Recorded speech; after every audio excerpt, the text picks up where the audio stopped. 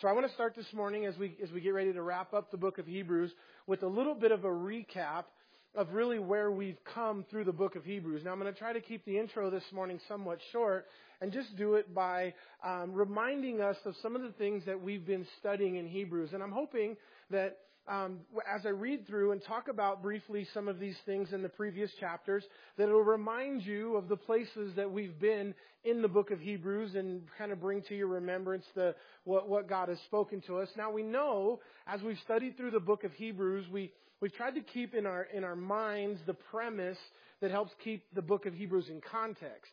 And the context of the book of Hebrews is that Paul is writing to a group of Hebrews, Jewish Christians who were at one point followed God according to the law of Moses and followed Judaism and have come out of Judaism and received Jesus as their Messiah and are now following. And now listen, they follow the same God. Jesus is the same yesterday, today, and forever. And they just are following under a different dispensation or a different law now that Jesus died on the cross, the veil of the temple rent.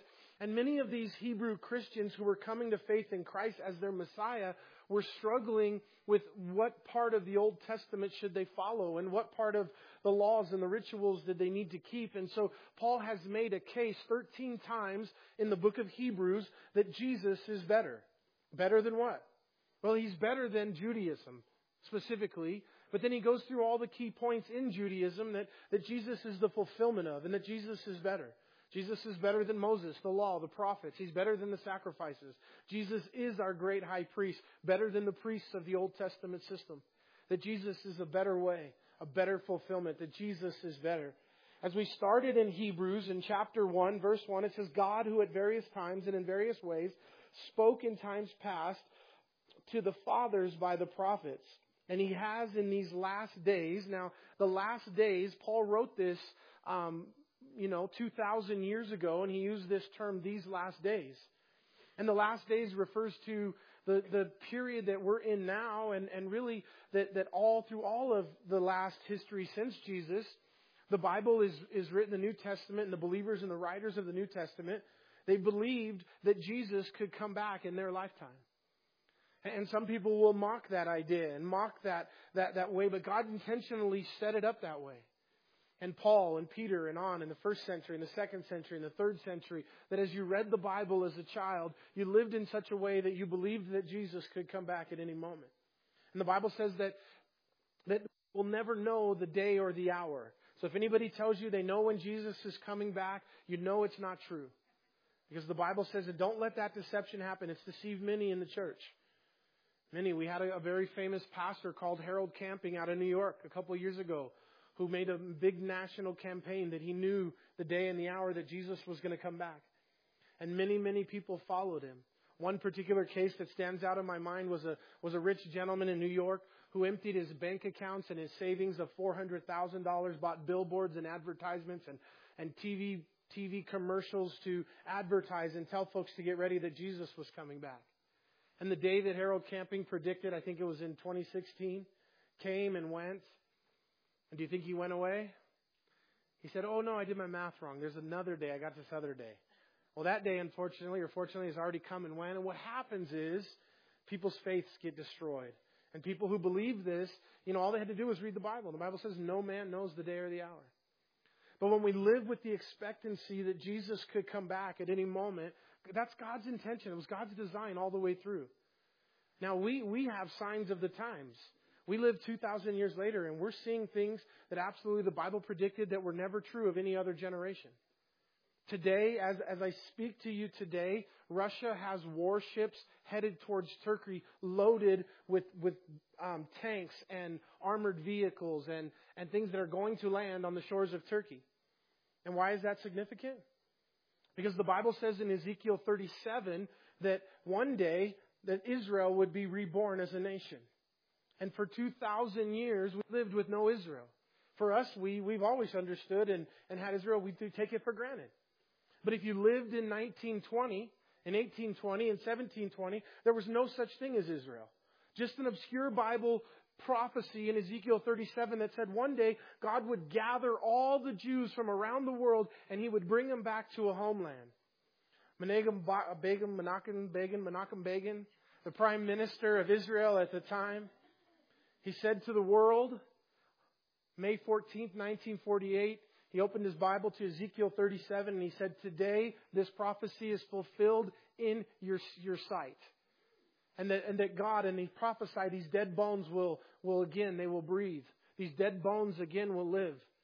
And he prophesied, and since 1948, we've seen an aliyah, a return to Israel from all over the world. And today, Israel is one of the greatest nations in the world in so many ways, economically and militarily. And the technology that comes out of Israel, it powers every cell phone that's in your pocket. It powers all the medical technology that's in the hospitals and the exports and the imports. And what Israel has done as a nation since 1948, every Nobel Peace Prize winner has been Jewish and has come from this blessing of God. So in Ezekiel 37, we see that God says, and he prophesied that Israel once again would be a nation. May 14th, 1948, it happened. And then in Ezekiel 38, the next fulfillment of biblical prophecy, God says that in the last days, in the time of Jesus' return, there would be a war against Israel. And that 10 nations would gather against Israel and would attack them, and that nobody would come to their aid. And we've always misunderstood or not understood, how can the United States, a friend of Israel, not be there? We don't know, but we won't come to their aid. Only God will come to their aid. But the Bible tells us in Ezekiel 38 who the 10 nations will be. And today they're all Muslim nations. And it says that they'll be led by 3 powerful nations. Gog and Magog, the enemies to the north. And if you draw a line from Jerusalem directly north, you come to Moscow. That it'll be Russia, it'll be Iran, and it'll be Turkey that will lead the charge against Israel in the last days. And so when you see Russia and Turkey and Iran building armaments on the border of Israel, it's definitely a red flag that goes up, that we're living in a day of the sign of the times. And if we've seen Ezekiel 37 fulfilled in our lifetimes, well, not my lifetime, but some of your lifetimes. And Jesus said the generation that sees the fig tree rebudding will be the generation that will see the coming of the Lord. And so we have this prophecy, and Jesus said he will be returning, and we live in those days, these last days. And then he says, in verse 1, and I can't do this with every verse we go through there. Sorry. We're going to move a little faster. So I'm still chapter 1, just a little recap. In these last days, spoken to us by his Son, whom he has appointed heir of all things. So it says in former days he spoke to the prophets, but in these last days, the day that we live in, that God is going to speak to us through his Son. John 1:1 says, in the beginning was the Word was with God, and the Word was God, and the Word became flesh and dwelt among us. One of the titles of Jesus is the Word of God. He's the living Word of God. And so in these last days, God is going to speak to us through Jesus. He's not speaking again through private interpretation of prophets and prophecies and revelations. It says right here in Hebrews chapter 1 that in these last days, God is going to speak to us through his Word and through his Son. And then as we go on in chapter 2, there's a warning. Verse 1, it says, therefore we must give the more earnest heed to the things we have heard, lest we drift away. And so in chapter 2, we have a warning of drifting away from the faith. Any of you guys ever know somebody who was walking with Jesus and has drifted away into sin or other lifestyles today? Anybody know of somebody who just used to walk with the Lord and doesn't today? It's a possibility. And we don't want to become a casualty or statistic. And there's an encouragement through Hebrews for us to not fall away, not walk away. You know, there's a simple recipe. It's something that we say here often, we do here often. I know you guys get tired of it, but it is real and it's true and it's impactful. It's our saying is read your Bible and pray every day. It's a simple thing. You don't want to drift away. You don't want to fall away from your faith. You stay close in your relationship with Jesus. You stay intimate. You pick up your phone and you talk to him. You spend time with him. You relate to him. You be intimate with him. And it's a simple recipe of read your Bible and pray every day. But I think as the Apostle Paul warns us here in Hebrews that twice, and then in chapter 3, in verse 12, the highlight is, beware, brethren, lest there be any of you of an evil heart of unbelief in departing from the living God. So in the beginning of Hebrews, the warning first that God's going to speak to us through Jesus, and then he begins to say that we can fall away, and he warns us against falling away. He warns us against becoming apathetic in our faith.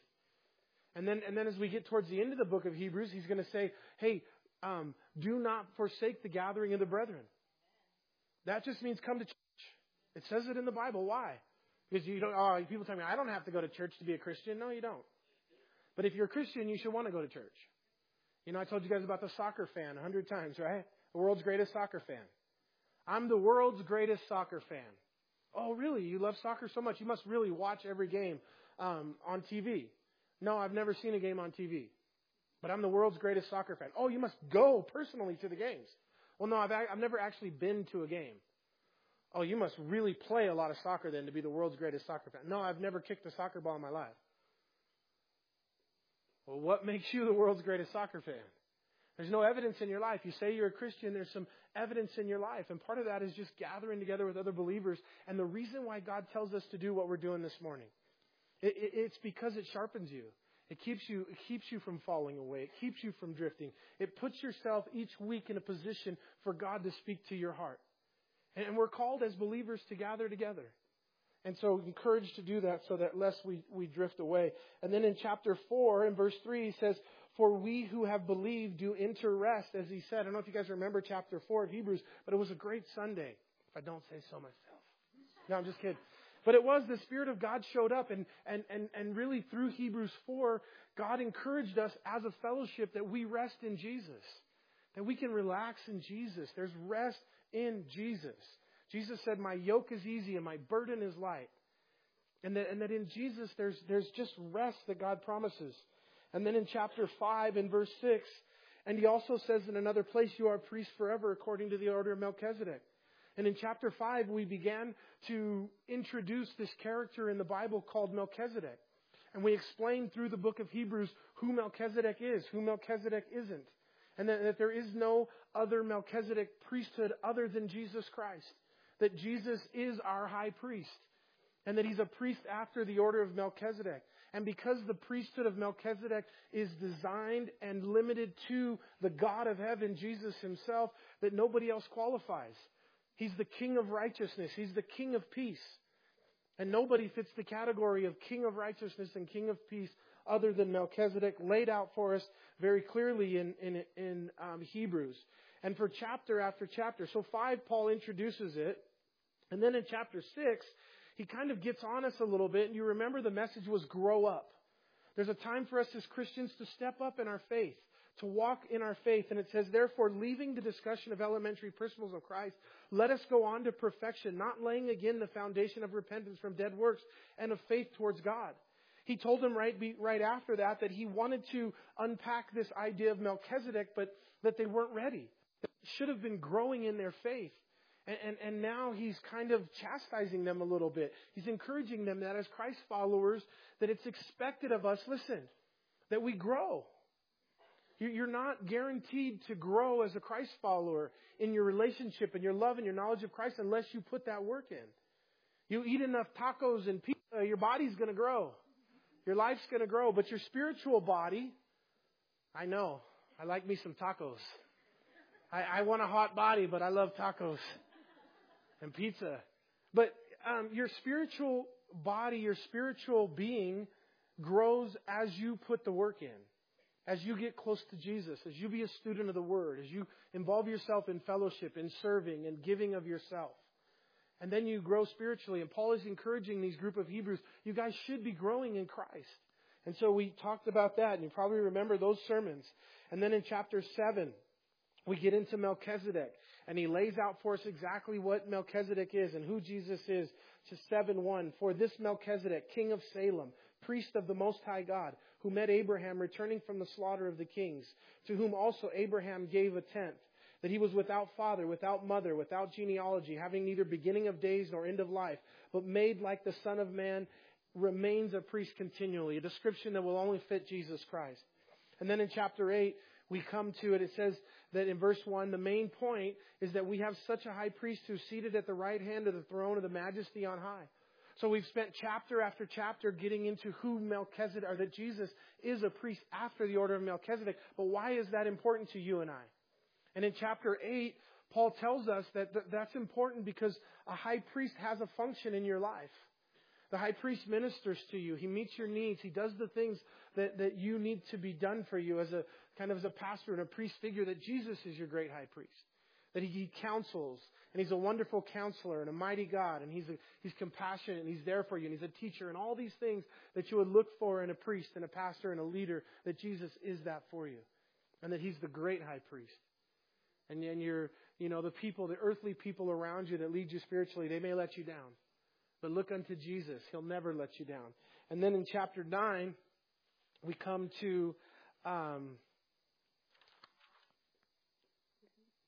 the last part of 9, verse 28. And it says, Christ was offered once to bear sins of many. To those who eagerly wait for Him, He will appear a second time apart from sin for salvation. Just another biblical promise that Jesus is going to come back.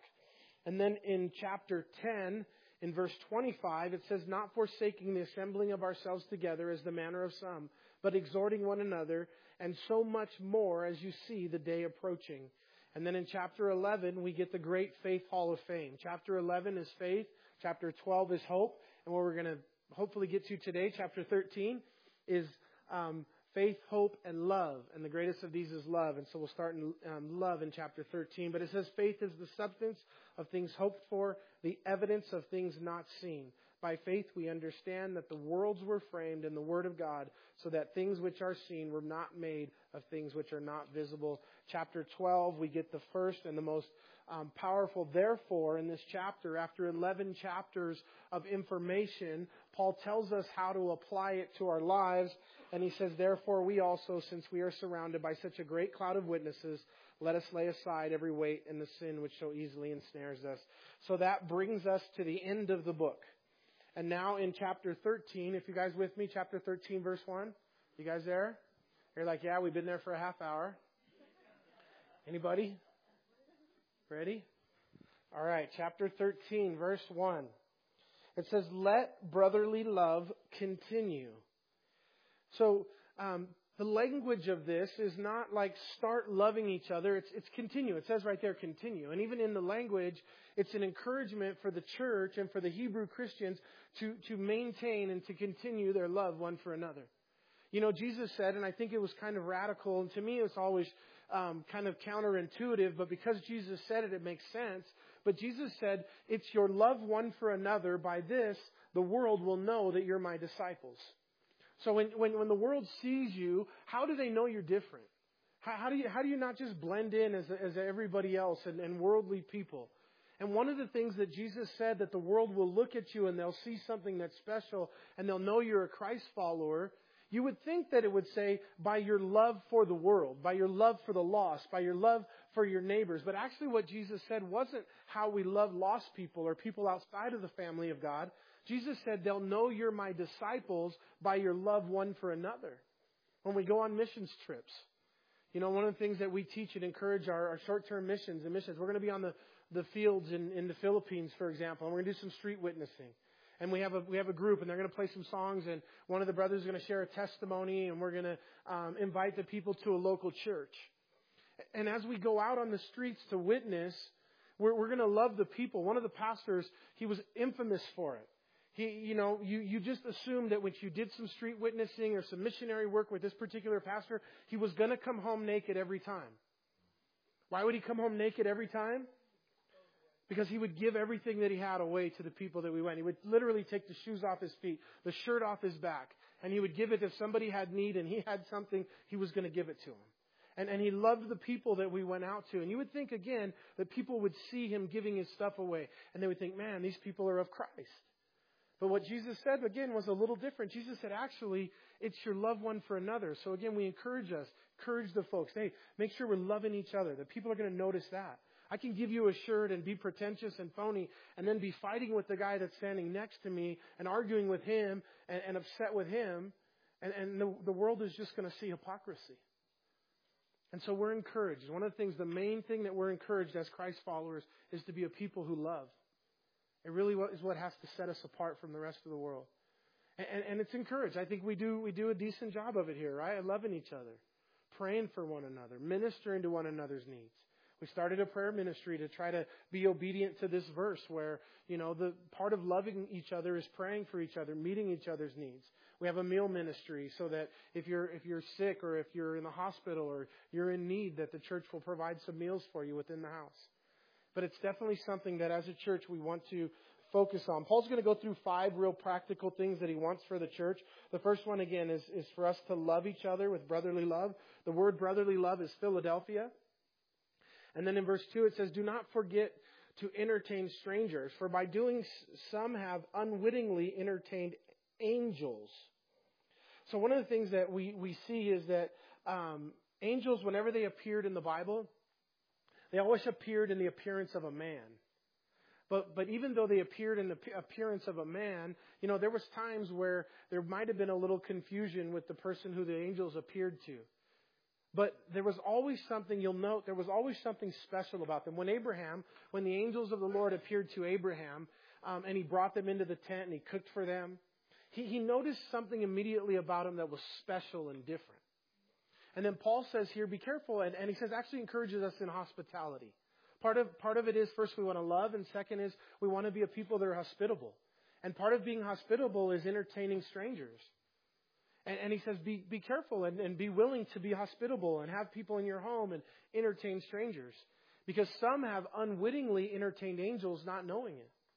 Now that might mean there's angelic beasts that look like humans and they come around and test you and you don't want to mess that one up.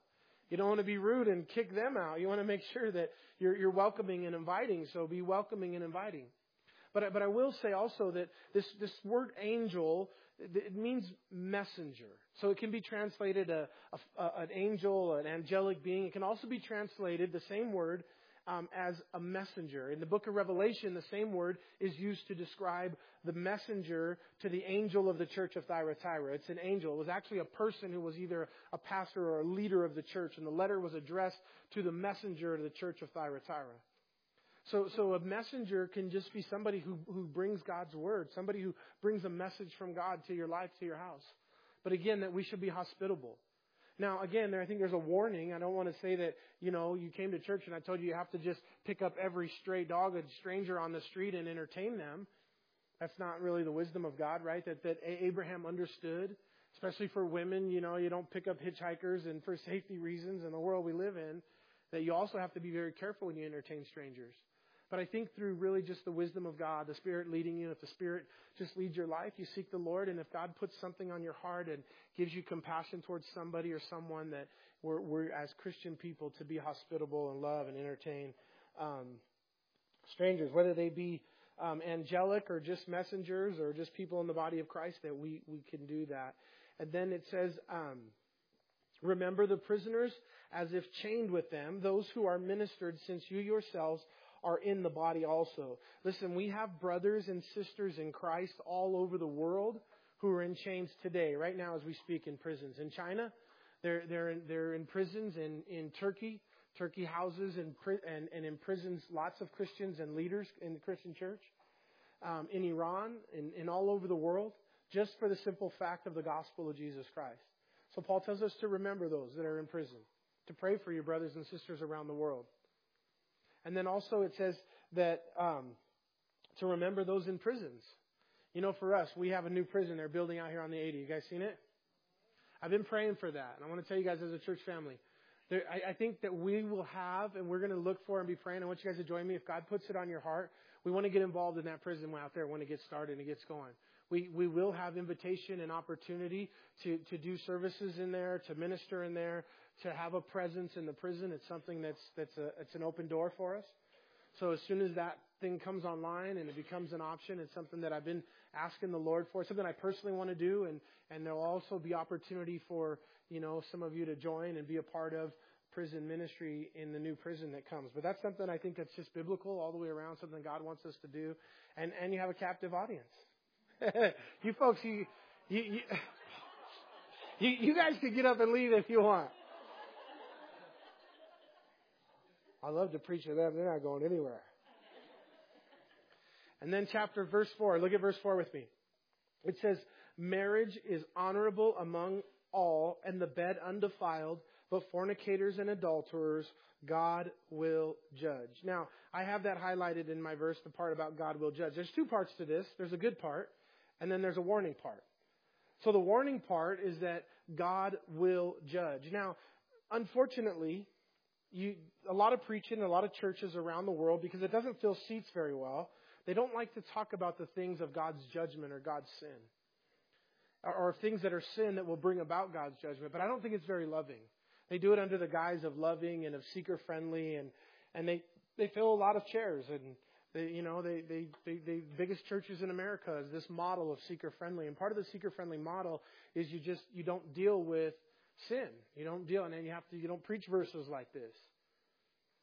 I spoke to one guy, and I was working in a warehouse when I first moved here to Tooele, and was bivocational for a couple years before the church got to the point where I couldn't do that anymore. And he would tell me, how could this God that you say you serve and love, and I could never serve a God who's a God of wrath and could send people to hell. And I said, you don't understand the concept of how he said, I'm just about love. I'm a loving person. And he would tell me that all the time. I just love. I'm just about love. And I don't understand this judgment side of God. And he just recently had a daughter. And I said, let me ask you a question about your daughter. I said, as your daughter grows up, if one night you discover that there's a strange man in your daughter's bedroom who's broken in your house to harm your daughter and rape her, what would you do?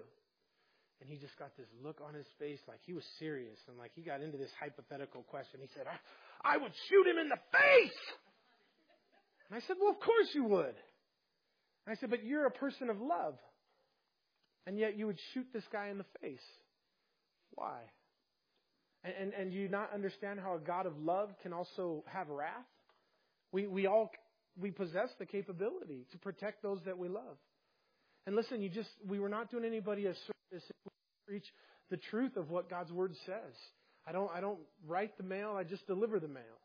And here it says that God will judge this particular sin in your life, in my life, so I wouldn't be doing you justice if I just didn't warn you and tell you in love that God is serious about you having sex outside of marriage. That it says here in fornication and in adultery, and the reason why he lists both in the same vein, you would think fornication would cover both. But to some audience in the first century, to the Romans, it was very culturally acceptable to have a wife that you put a ring on it to have your babies and your legitimate children, and you had a mistress and a concubine, and it was okay. It wasn't considered outside the bounds of cultural normalcy. But Paul mentions it covers it all. If you're cheating on your wife, sex outside of marriage, it's fornication. And God forbids it. One of the things when we talk about this area of sex with the kids is just encouraging them that, listen, because the Satan's going to lie to them, and that they should and they want to for good reasons, because God loves them to protect themselves in the area of sexual purity. And I tell them, listen, God doesn't tell you can't have sex. He just says not now. So when you get married and it's in the bounds of what God blesses, then you can just make up for all the years you lost. Do it like rabbits until you've made up for all those years. But God doesn't say not now or no. He says not now. Because He loves you. Because sex is not a physical act. It's a spiritual act. And what God has done is, the Bible says that God has created a male and female, and that the two will become one flesh. So only in the bounds of marriage do two people literally become one flesh. You have great relationships with your daughters, with your sons, with your sisters, but only in the bounds of marriage do two people literally become one flesh in this spiritual connection that God makes. And you won't have that connection as much as you can love a brother or sister, a friend, a daughter, a grandma. You won't have that connection. And what it is, it's called soul ties. God literally takes two souls and He knits them together. He binds them together in the act of sex, in a spiritual act. And then right before that, before He says He'll judge those that do it, what does He say? He says the marriage bed is undefiled. So listen, God, some have taken the idea that sex is bad. And you only have certain doctrines over the years. In the 15th century, it was taught that you only had sex just to have babies and you couldn't. And that's just not what the Bible teaches. God intended it for it to be enjoyable. And God intended it that it should be a blessing. And Satan has perverted it. And He says here, listen, the marriage bed is undefiled. that within the bounds of marriage that God has sanctioned sex. You know, you don't have to like tell Jesus, hey, get out of the room and close the door. I'll be back in a few minutes. You know, like you can't see what's going to happen in here.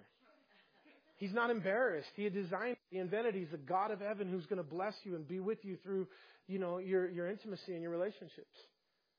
But because he designed it as a spiritual act that ties souls together, you know, there's a slang word on the streets and guys will say, oh, I got a piece of her, I got a piece of him. And literally that's the truth. And if you give away too many pieces of your soul, you become empty.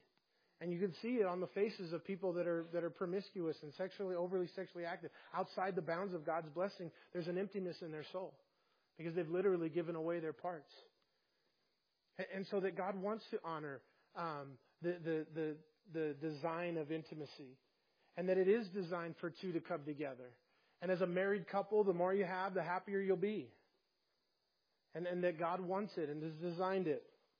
My wife warned me about this verse to keep it PG. I don't know how well I did, but she even texted me this morning on my way to church to remind me about verse number 4. She said, your sons will be in there. So we are, actually this reminds me, we're going to start, I don't think I've announced this on a Sunday morning yet. I did on Wednesday nights, but we're going to start a couples Bible study in January.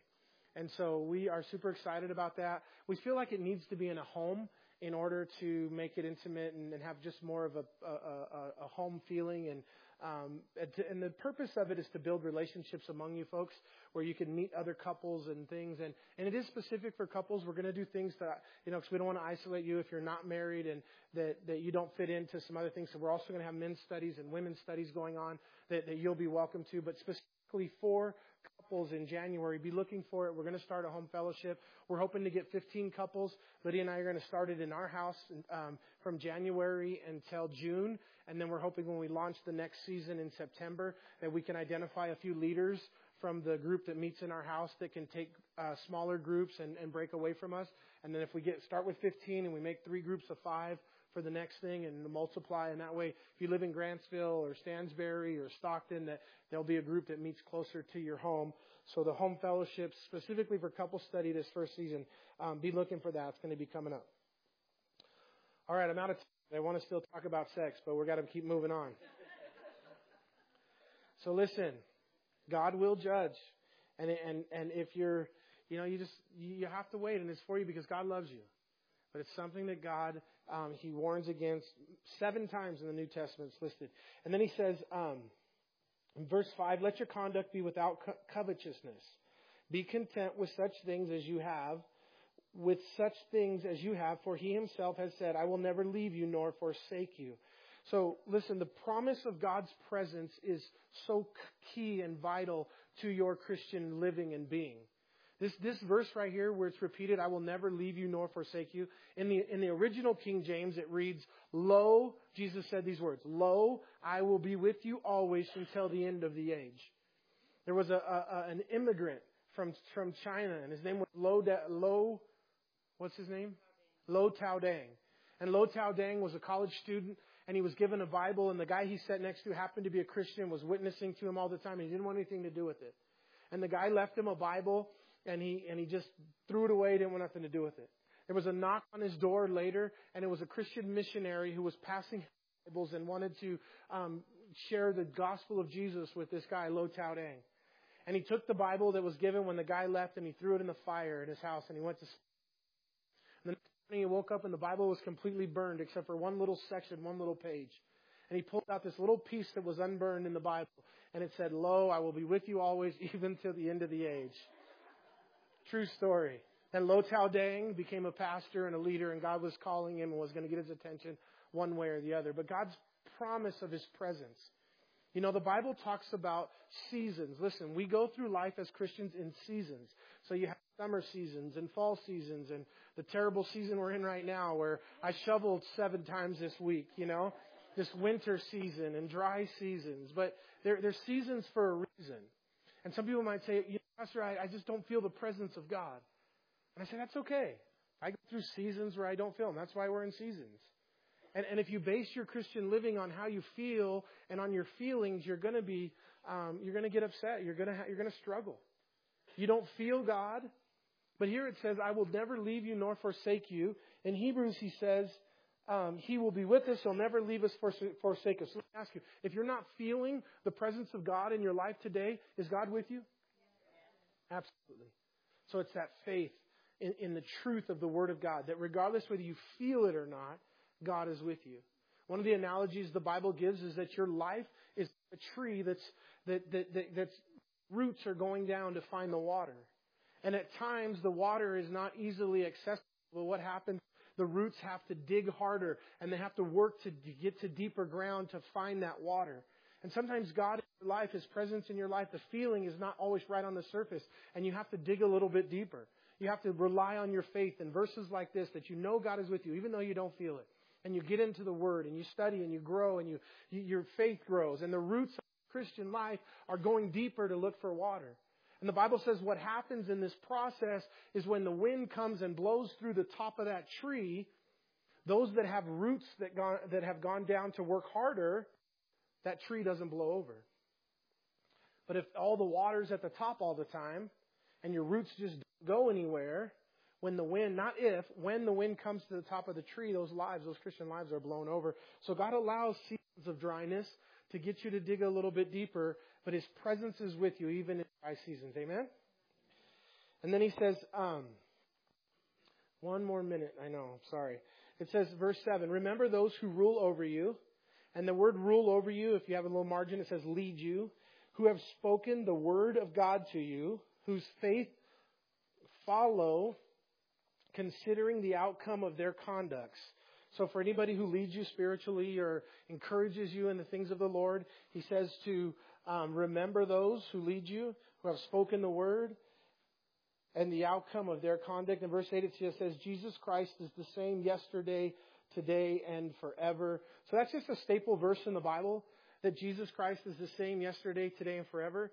So we don't have a God of the Old Testament, a God of the New Testament, and we do see some things that are different in the way that God functions, but it's the same Jesus yesterday, today, and forever. And he says, do not be carried away with various and strange doctrines, for it is good that the heart be established by grace, not with foods which have been profited with those who have been occupied with them. So don't be blown away by every wind of doctrine. Let me tell you guys something really important. You guys ready? Super important as we wrap up today. I know half you guys are sleeping already, but we're going to wake up. Because we're going to let you go in a minute. Do not be blown away with every wind of doctrine. You got it? And what has happened is that these winds of doctrine, they blow through the church, and they blow in, and they blow out. And one of the things, if I'm bragging a little bit, whatever, forgive me, but Calvary Chapel as a whole, we've not been moved by these winds of doctrine that have come through and have come out. We've had people that have followed them, but very, very little real effect because of the staple of people of the Word of God. There was the Toronto blessing and the Kansas City whatever, and this stuff that's come through in the last 20 years of different wind doctrines, weird stuff, barking in the Spirit, laughing in the Spirit, gold dust falling from the sky in your teeth, and, this is all true stuff, doctrines that have come through. But if we're people of the Word, if we're Genesis to Revelation, every chapter, every verse, we're not going to be blown around by every wind of doctrine.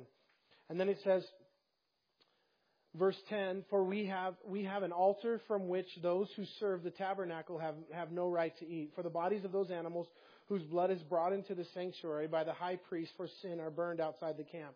Therefore Jesus also, that He might sanctify the people with His own blood, suffered outside the gate. Therefore let us go forth to Him outside the camp, bearing His reproach. For here we have no continuing city, but we seek the one to come. Therefore, by Him, let us continually offer the sacrifices of praise to God, that is the fruit of our lips, giving thanks to His name. So I'm going to come back to the sacrifices of praise here in a second. I'm going to read this last couple of verses. But do not forget to do good and to share, for with such sacrifices God is well pleased. Obey those who rule over you and be submissive, for they watch out for your souls. And those who must give account, let them do so with joy and not with grief, for what would be unprofitable for you. So those who watch out for your souls, don't give them grief. They have their own accounting they're going to do one day before the Lord. So let them do it without grief. And then in verse 18 he says, pray for us. We are confident that we have good conscience in all things, desiring live honorably. But especially I urge you to do this, that I may restore you to the sooner. Let's have the worship team come up as we wrap up this last verse. And the last part is the benediction. You can read that, verse 20 through 25. In verse 12, it says, therefore Jesus also, that he might sanctify the people with his own blood, suffered outside the gate. Therefore let us go forth to him outside the camp in his reproach. I lost it. Where's the sacrifice of praise? Oh, 15. Yeah, I'm right there. Therefore, by him, let us continually offer the sacrifice of praise to God, that is the fruit of our lips. What is a sacrifice of praise?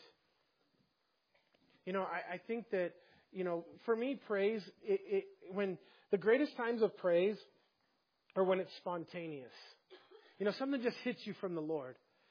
And you just spontaneously just cry out to God as you want to worship him in your heart. And those are awesome. You made a choice to come to church this morning and to worship the Lord. But really a sacrifice of praise, it has to be a sacrifice in order for it to fit that. And we see that kind of same idea in the Bible and other places. But I think the sacrifice of praise has to do with a part at a time in life when you just don't want to praise the Lord. There's times in your life you just don't want to go to church. You know when you need to be in church the most? It's when you don't want to go. Whatever's going on in your life, God wants to heal that and touch that and deal with that. And He will if you'll bring yourself to church. And when is it a sacrifice of praise? It's when you're just not feeling it. But if you'll bring yourself to worship the Lord and come to a place of praise, whether you're feeling it or not, God will honor that, and you're encouraged to do that. Amen? Amen. Let's stand and worship the Lord. We're going to sing this last song. Nobody's excused until this song is over. Okay, it's 2 minutes. God bless you. It's 2 minutes of your life. I've already wasted 40 of them, so what's 2 more? Hey, during this time, we just want to reflect if God spoke to your heart on something. There's something today that the Holy Spirit did apart from us. What we do here is we try to give God an opportunity to speak. We sang that song that I said if I could write a song, that would be my song. And it says, Spirit come, Spirit come, Spirit come. And it says, fill this house. You understand that when we sing a worship song that says, for the Spirit of God to fill this house, we're not talking about the church. Because the church is actually not the building, it's the people. You are the church. You are the bride of Christ. And so when we say Spirit fill this house, we're talking about this house, this body, this temple. The Bible says your body is a temple of the Holy Spirit. And asking God to fill you with the Holy Spirit. And so this last song is just to reflect and say, God, is there something in my life? Worship the Lord. Take advantage of every opportunity. We're going to open the prayer room today. So as you leave out the doors to the sanctuary, if you make a right, lunch is waiting. Somewhere, whatever restaurant you've chosen. The parking lot. If you make a left, there's some folks that are just going to be set up over there. And if you need some extra prayer, and it can be for anything, somebody who's sick in your life, something you got going on, you just want to talk to somebody, you want to pray with somebody, the prayer team will be over there, and we'll be there just to meet your needs and pray for you. We'll also have Pat's here. He's going to be up front to pray for you. If you'd like individual prayer, you can come forward. Or when the song ends, you can go out of the sanctuary and make a left in the prayer room. If you don't know Christ, if you're new to the church or you just don't have Jesus, you're not sure if you're saved, we have some Bibles. We'll give you a Bible. And if you borrowed a Bible and you don't own a Bible, please keep that. That's our gift to you. If you need a Bible, please take one because we want you to be people of the Word. Just read the Bible and simply start. Asking Jesus into your heart to be the Lord and Savior is just the beginning. There's a cost of discipleship. There's a cost to being a Christ follower. But to initially put your faith in Jesus is where it all begins. And so I want to give you opportunity to do that. So let's close our eyes and bow our heads. If you're not sure today, if you're a believer in Christ, I want you to pray this prayer with me. And it's a prayer of salvation. And if you mean this in your heart, if it's a real surrender you want to make of your life and you want Jesus to take over your life, God will hear this prayer and He will honor it. And you'll become born again and saved in this very moment of placing your faith in Jesus. And God knows who means it and who's just saying it. And it has to come from the heart. I mean, if you mean this, I want you to pray. And I ask the rest of the church to pray with me and pray with us so that we don't single anybody out. But if we could pray together, and as you pray this, the Lord sees and knows your heart. And if it's you today that's asking Jesus to change your life, He's going to honor that request and that prayer. Dear Lord Jesus, please come into my heart. Be my Lord and Savior. I realize that I'm a sinner in need of a Savior. And I believe in my heart and I confess with my mouth that Jesus died on the cross and rose again the third day. I ask you to fill me with your Holy Spirit. In Jesus' name, amen. Amen. God bless you guys. So again, will you guys hang out for one song? And then when we're done, go get your kids.